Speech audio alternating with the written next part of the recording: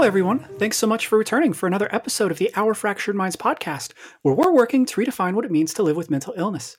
I'm your host, Jen Reno, and I'm joined today by Edie Hitchcock, a psychodynamic psychotherapist working with depth counseling in Chicago with offices in the Loop and Ravenswood. Edie specializes in what we might term identity conflict and works with individuals toward a deeper sense of integration within a world that seems to demand labels for every experience under the sun, but doesn't necessarily encourage understanding the experiences themselves. Her practice is queer as well as poly and kink friendly. She is dedicated to improving a sense of creativity, grace, thoughtfulness, and courage in the lives of individuals. Edie has been in the field for several years, having worked in community mental health with low-income adults who suffer from chronic and severe mental health disorders, and is a fellow at the well-regarded Chicago Center for Contemporary Psychotherapy. Currently, she's a doctoral student at the European Graduate School in Philosophy and Critical Thought, where she is focusing primarily on the politics, ethics, and physio-philosophical aspects of listening and subjectivity. Prior to her work as a psychotherapist and social worker, Edie worked in pastry, taught yoga, and completed her first master's in film and digital media. She also owns a BA in English and Women's Studies at the University of Chatham in Pittsburgh, Pennsylvania. Wow, I feel inadequate after reading all of that. That is amazing. You've done so much. Thank you so much for joining us today. You're welcome. Thank you. So we've got a little bit about you already, but what we don't know is what was it that made you so interested in the field of mental health to begin with? Well, I had kind of, as you heard from the bio, I had kind of been skipping around for a while, trying to find something that really fit, that really felt right. The reality of it, I was ricocheting from one thing to the other. But so I had hit a pretty difficult time in my personal life, and I was kind of bottoming out a little bit. And so though I sought out a therapist, and after about a year with him, I kind of started getting this teeny tiny little figment of an idea that this might be what I want to do. And from there, I kind of began to work through all of the different reasons for why and how one can get into mental health. It's not necessarily recommended to get into the field with, I just want to help people. Like, it's always good to kind of figure out what else might be motivating or driving you to, save the world. Maybe you want to be a superhero. Maybe you just want to be nice to people. So these ideas and motivations are complex, and I think it takes a lot of personal reflection to kind of figure out how one gets to where one is. Yeah, no doubt. Like, how many people spend their whole life just trying to figure out where they need to go next? And I'm afraid I'm going to tangent here, and I don't mean to, but this has been on my mind for weeks. Like, we're all pre-programmed as to what we're supposed to be by society around us, right? Yeah. And like, when I was growing up, it was like I had to get married, I had to have 2 kids, I had to own a house, I had to go to college.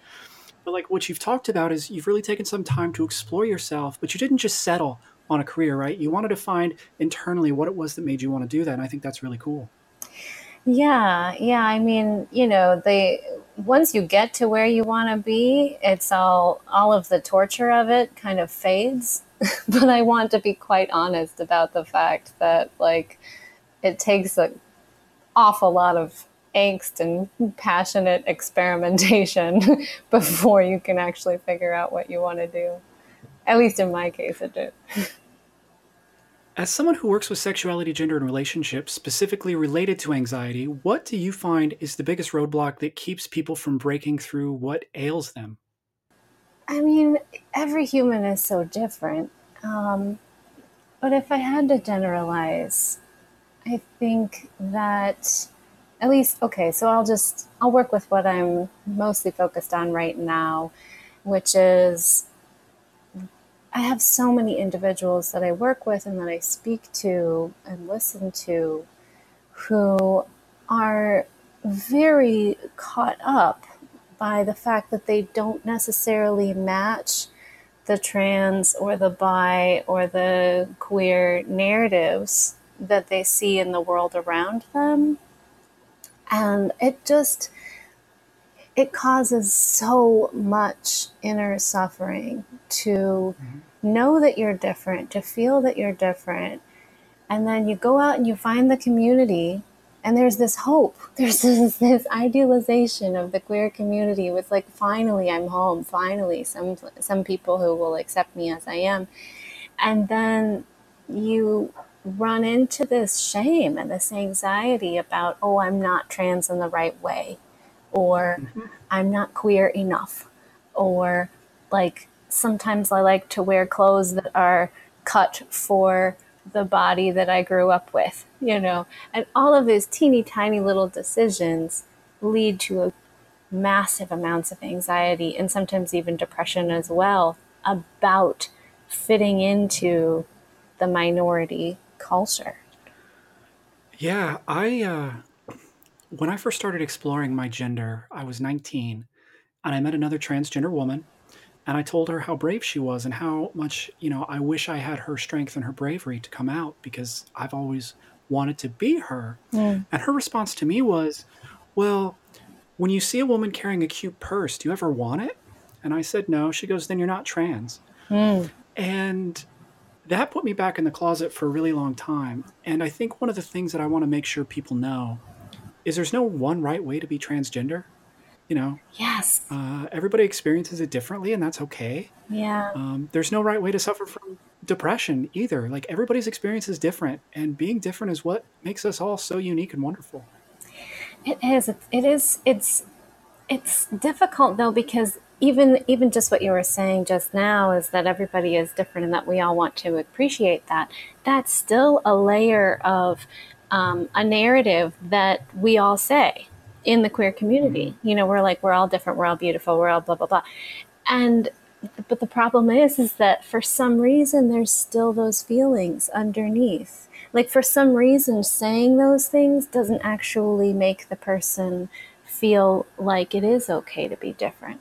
And I don't have a solution for this problem, but it is something that I'm deeply aware of in Hmm. the experiencing of all of us as we make our way through this complicated mess of trying to be humans.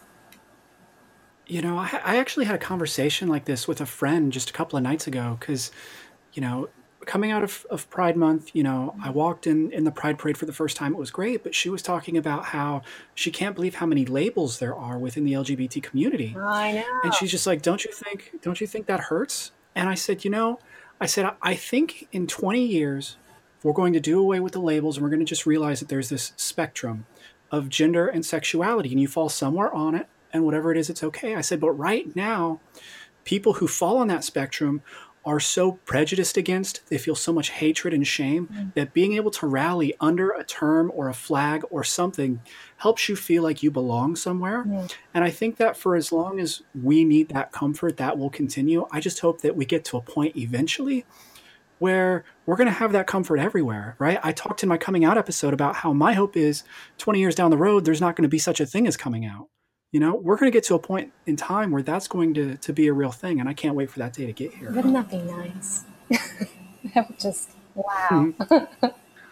Um, okay, so I've gotten to talk to a lot of people about their experiences with anxiety, and I know that it can be very mentally crippling and physically exhausting. I'm wondering, when you're working with somebody who doesn't feel like they fit in and they're suffering with the anxiety, what are some things that you help them do to sort of manage their anxiety, if anything? Are there any like self-care techniques that you do to help people sort of manage their anxiety? Honestly, I'm going to say a really good psychotherapist over a long term intensive treatment is probably the best thing that you can do to manage anxiety. Mhm. Now, that is not available to everyone. Thankfully, there are a lot of us who work with sliding scale. Can you talk just a minute about sliding scale? Because there are a lot of people out there who probably don't know what that is. Oh, yeah, sure. So, sliding scale is basically a negotiable fee that the psychotherapist works with each individual client to figure out what is possible for the client to receive high quality treatment, but to not be priced out of something that has historically been considered somewhat elite. We have a history in psychotherapy of treating the quote unquote worried well, which is the people who didn't necessarily have to work all day and could spend hundreds of dollars, sometimes even per session. Yeah. But of course, due to the changing financial healthcare landscape, psychotherapists who have a heart for lower income or even just uninsured peoples are making it a much larger part of their practice nowadays, I think. And I started out in serving the lowest income, with people who were only on Medicaid, and so I that just became like a value of mine, is to make sure that my services are at least 50, sometimes even 75% of my practice is negotiated according to income and ability. So. Thank you for that. I didn't mean to interrupt you earlier. I definitely want to know sort of your self care. I know you were talking about how the best treatment is just really being able to go to a good psychotherapist. Could you sort of elaborate on that? Yeah. So, you can have your systems in place, which is how I think about it from my own life. Whenever I get stressed out, people are like, "Oh, what's your self care?" And I'm like, "The systems are in place." But really, that just means, I have my hobbies, I have my exercise, I have my things that I know make me feel a little bit better. Um, but those things are they're good over long periods of time. They're not necessarily good right in the moment. Maybe a hot bath might make you feel Mhm. good or something, but it's not actually going to deal with driving anxieties that can put us into autopilot, Mhm. or an inability to face important relationships, or an inability to think through conflict. Some of us just freeze up, we just dissociate when conflict is on the horizon. So, all of those issues, those deeper things that accessing our creativity, accessing a sense of generative anxiety. There's so many different pieces and parts of human experiencing that I, in my experience, I was only able to access them through having intensive depth psychotherapy that continues to this day, but I've been with the same person for 7 years now. And so this is not a brief treatment. This is not 6 to 8 sessions. This is like it's a longer and deeper commitment than that. Last year, I want to say in 2017, I got to go to South by Hmm. Southwest. Um, and there was this really interesting presentation about uh, mobile healthcare, right? And one of the things that I learned was that the mobile health movement was great for the LGBT Hmm. community. And the reason for that is because the LGBT community is very intimidated about going to seek a doctor because they tend to be prejudiced against at a doctor's office. They get talked down to, they get looked at negatively. The fact that you have a queer friendly practice is a really big deal. Can you sort of talk about the importance of that and how you create an environment that feels safe and welcoming for the people who come into your office? Yeah, I'm really glad that you asked that question, because I think that there is a strong and important difference between um, merely being queer tolerant and actually knowing what you're talking about. Mm-hmm. And so Mm-hmm. that comes from personal experience, but I think it could also come from education as well. Um, and so the way that I think about it is that queer friendly, when you see that in a therapy website, there's a little moment of distrust maybe that arises, which is like, do they really understand, or are they just saying that to get my business? And that's a very valid possibility, right? But so when it comes from an actual personal experience, you can tell because maybe the copy on the website will have a lot more detail, you know. Like, it's so important to have somebody who's educated in these issues, who knows what AFAB and AMAB mean, who understands Yeah. that HRT like really mixes with one's emotional life in very complicated ways. And so there's queer friendly, and then there's like actually educated in the community, able to also take in new information while continuing to explore with the person as they're working through their issues. And so that's just like a personal, like, pet peeve of mine is when I can tell that they're like, oh, it's fine if you're queer, and I'm just like, no, you kind of need to know more, like you need to do your homework. If somebody's not used to using pronouns, like that can also be really off-putting when you step into an office. So Yeah.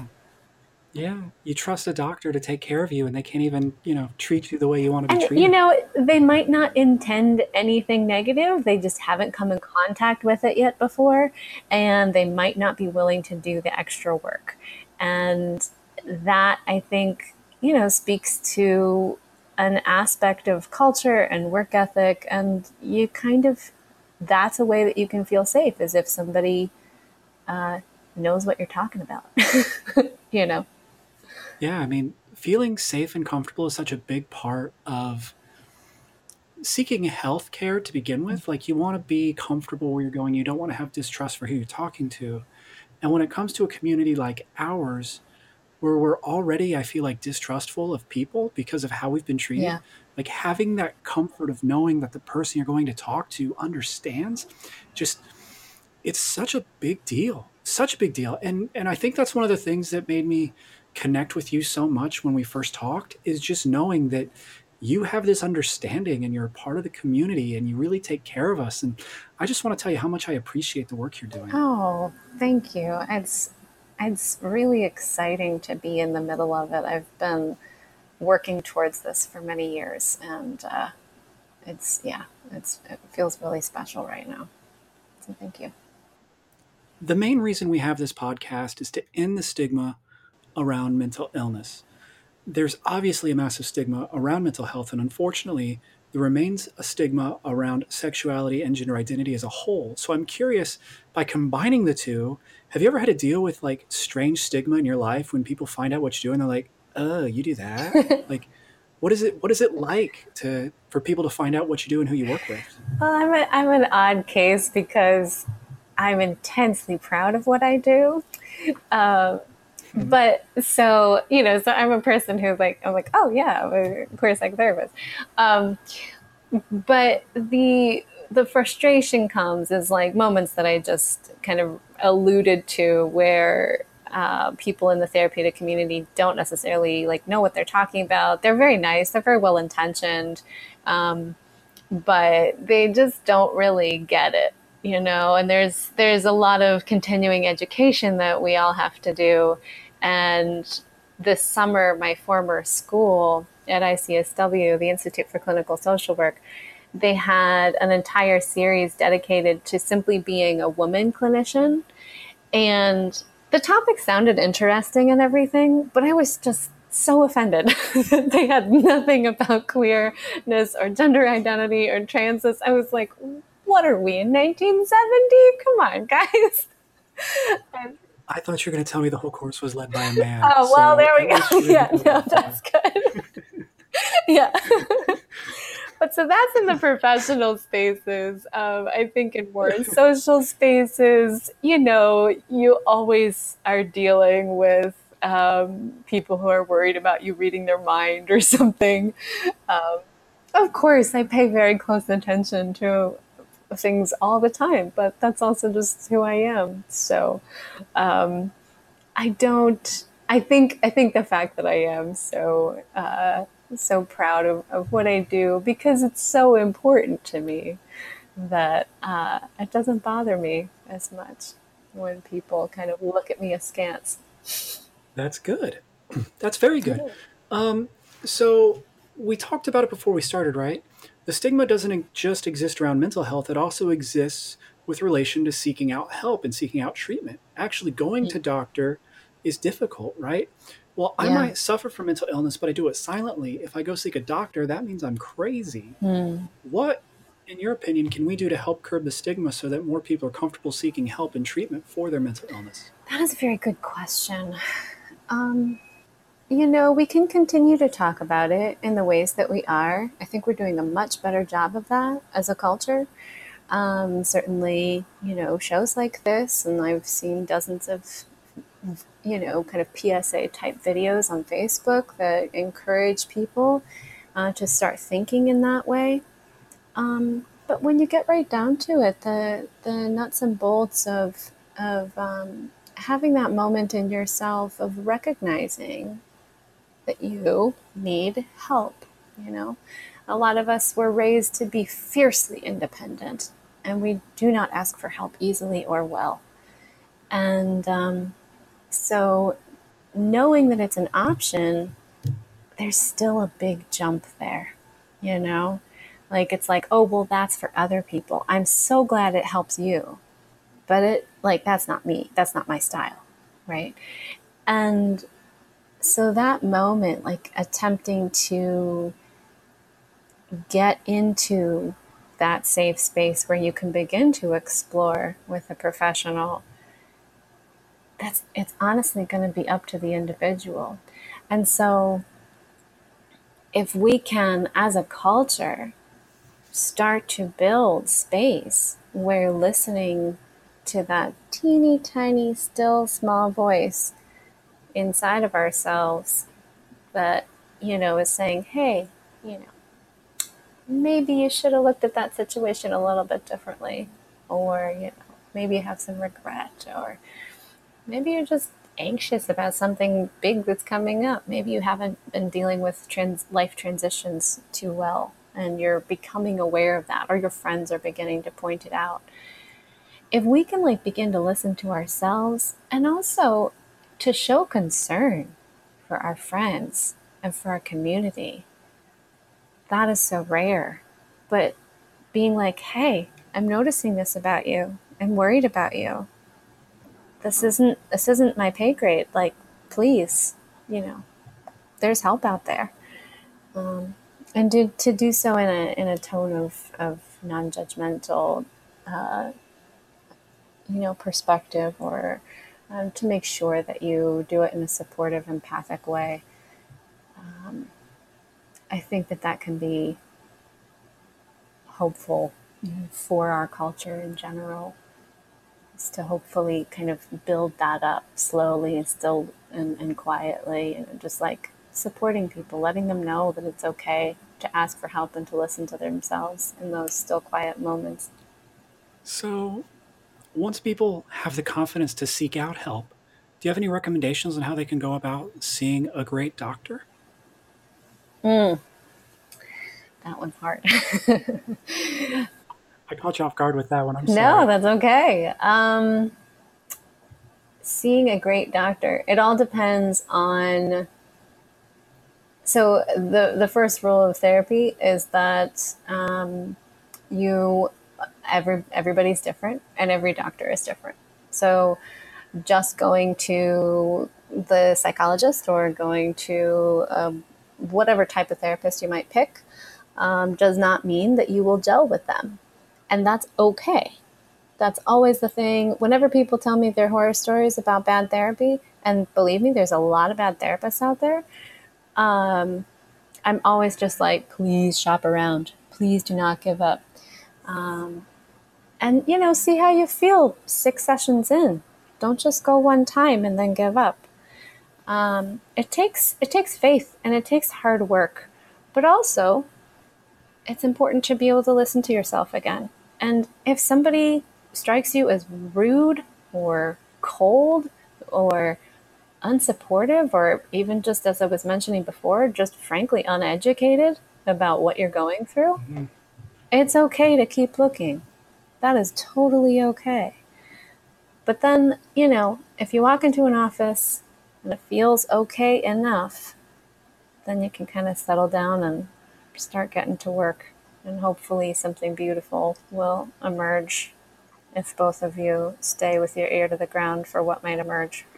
One of the things we talked about before we got started was how a lot of people are afraid to seek that help, which we talked about, and how people start by going to their family practitioner. And I feel like that's dangerous in a lot of ways, Yes, specifically because they're not trained for this and they just sort of write a prescription that's kind of a placebo. And then it sort of creates this downward spiral where, oh my gosh, my doctor thought this is what I needed and it didn't work. And then we all blindly trust our doctors, regardless of what they know or don't know. So then absolutely. people are like, I must be quote unquote crazier than I thought if this didn't help me, or it's going to create a bias that says, this doesn't work. I'm never going to do it again. Um, do you agree with that? I hate asking yes or no question, but do you agree with that, and why? Oh, absolutely. I think that it is honestly a bit criminal that GPs are allowed to prescribe psychiatric medication. Psych meds are incredibly complex, and even after over 50 to 60 years of prescribing them, we still don't actually know that much about how they work. It's so much of it is a crapshoot, and even the majority of the antidepressants that are prescribed today only have a 50% success rate. So if you go in and you give your doctor the list of the DSM symptoms and they give you the most commonly prescribed one or the one that they happen to have samples of, and then that is your psychiatric care for the next however many years, yeah, through no fault of your own, you have unfortunately stepped into, I don't want to say dangerous, but a way of of talking about and dealing with your mental health that is shockingly reductive and tragically unexplored between in the relationship between you and your doctor. I am in no way against medication, but I think that making the decision to take meds and which meds and how you feel while you're on them, all of those things are incredibly important questions that you should be talking about with a proper psychiatrist who's done many more years of training and is hopefully keeping up on the latest research that a GP is in no way required to do. So we're at the end of the episode, and that means we have time for the last question. And if you've listened before, you know what's coming. Society as a whole tries very hard to define anyone with mental illness by the illness they suffer from, specifically in the media. However, I like to believe that we have the right to define ourselves however we see fit. So even though you may not, even though we may not be talking about your own personal dealings with it, we're talking about your work within the community. So I'm curious, and I'd love to hear, Edie, how would you define yourself? What defines Edie? Blue hair. And I'm playful and I'm sharply attuned to details and to how things fit together, connections, thinking, that type of thing. I'm curious and kind. Yep. Awesome. Blue hair, don't care. Absolutely. Edie, if somebody was interested in learning more about what you do or seeking you out for help, where could they go? They could go to www.depthcounseling.org. You can book an appointment online there. You'll see a range of different clinicians, and you can read more about my philosophy and how I approach thinking, experience, emotion, all that type of thing, as well as our specialties, which are, of course, you'll get more information on how I understand LGBTQ plus experience. Awesome. Well, there you go. All right. As we close this up, I just want to remind everyone that I am not in any way an expert or doctor. What you've heard today are a variety of thoughts that we hope will help in the stigma surrounding mental health. If you have ever had thoughts of worthlessness or feel suicidal, please seek out professional help. You can find links to options on our About Us page at ourfracturedminds.com. If you enjoyed the podcast, I'd love it if you'd subscribe and review the show. You can find us on iTunes, Google Play, and Stitcher, and now officially on Spotify. Edie, thanks so much for joining me today and for doing everything you're doing in the LGBT community. It just goes to show you that help is out there regardless of your background or community. To everyone out there listening, I bid you farewell, and I look forward to talking with you all again next week on Our Fractured Minds.